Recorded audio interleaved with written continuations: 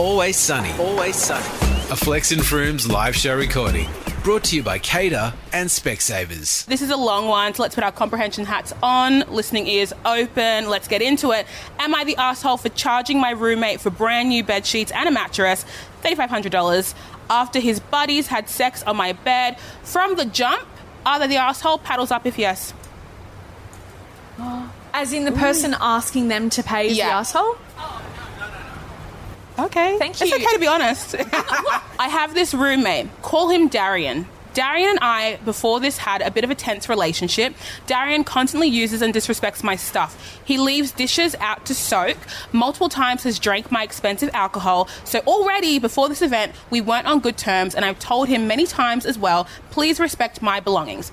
Over the weekend, I was out for a work event, and apparently Darian had invited some friends of his / lovers, some of his friends / lovers, over. He told me before that... He told me before that night they might crash. I told him that's fine. Well, when I come back, I notice my sheets are weirdly misplaced and I investigate. And when I lift up the sheets, there is a disgusting smell. And I look and there are stains on my bed sheets and in my special mattress. I flip out. I take pictures of all the damages. I confront him and he's like, oh, sorry, man. It was some of my friends and they didn't know. I tell him he needs to pay me and he can get the money from his friends, but this is on him and they were his guests. And if he refuses to, I'll first contact his parents and then I'll go to small claims court. This is one of yours. My community. He's saying he will pay for the bed sheet but not the mattress, that he will clean the stain out, and that the mattress is too expensive. The mattress itself is around $3,500. I told him I don't want to sleep on a dirty mattress, and after he pays me, he can have the mattress. He starts saying that I'm being homophobic, that if a straight couple had sex on my bed, that I wouldn't be threatening them with small claims court. It's a stretch. For me, it is gross to think of sleeping on this bed, and it has a special cooling technology, so if I put a mattress topper on top of it, it completely ruins the effect. So, am I the asshole? Mattress enthusiast. Literally. I'm surprised it's not a waterbed. Literally, right. What do you suggest they do? We know they're not the asshole. That's done.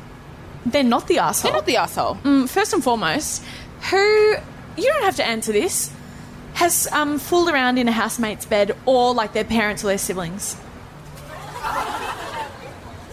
What is this? Rosie, what does this mean?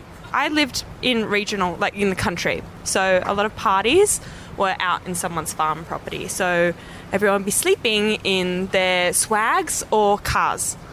So high school, you can see where this is going. I can't see where it's going, no. Okay, it was the boot of my best friend's car. Sorry to current boyfriend if you're listening to this. I'm ashamed. But not there was ashamed no to tell mess. it There in was no front of mess. a room full of people. Okay. Thank you for want to purging that. disclose? No, I think Rosie's done it all for us. No, I mean, if you're going to do whatnot on someone else's bed, you never get under the sheets. It's on top of the bed. On top of the doona? And then you go... and leave. Yeah. So you have. Bit of deodorant and get out of there. I think the biggest issue here is that there's this huge dissonance between how good of friends are these housemates, because from the person messaging there's been multiple offences, right? But if the housemate is so chill to not only invite people over and then have them root on your bed, that is the fundamental issue. You just need a new housemate. Will this person ever get their money back? No, that's not happening. Do you think they're going to get their money back? My Karen is on fire right now. I feel physically ill. I get it. I feel like the vigilante in me is babes, get your money back. But if your housemate can't respect you enough to not touch your stuff, not drink your stuff, they're not going to start doing GoFundMes and rallying so you can buy a new $3,500 special cooling technology mattress after miscellaneous sex juices. Yeah, you can't be living... Yeah, thank you. That is a poor moment. You can't be living with someone who's going to invade your personal space. It's giving James Packer in the background, everyone. James! It's Valentine's Day. We're single. And what did no they say? takers. You miss the shots you don't take. You just never know. Yeah, you just never know. I was on the beach, non-specified, the other day. Let's get into it. And there was this really handsome man sitting next to me, How close? Oh, like where you are. Okay. And I was with my friend, and my friend was like, he keeps looking over here. And I was like, Her. and I didn't say anything.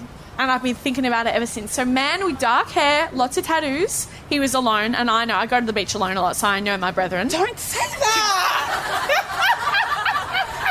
She's like, I'm always there alone, 9 a.m, weekdays on Cater. Cater. Flex and Frooms. Flex and Frooms. You've been listening to the Flex and Frooms Catch-Up Podcast, recorded live at the Island in Sydney. For more Flex and Frooms, tune into Cater on DAB or stream it on iHeartRadio.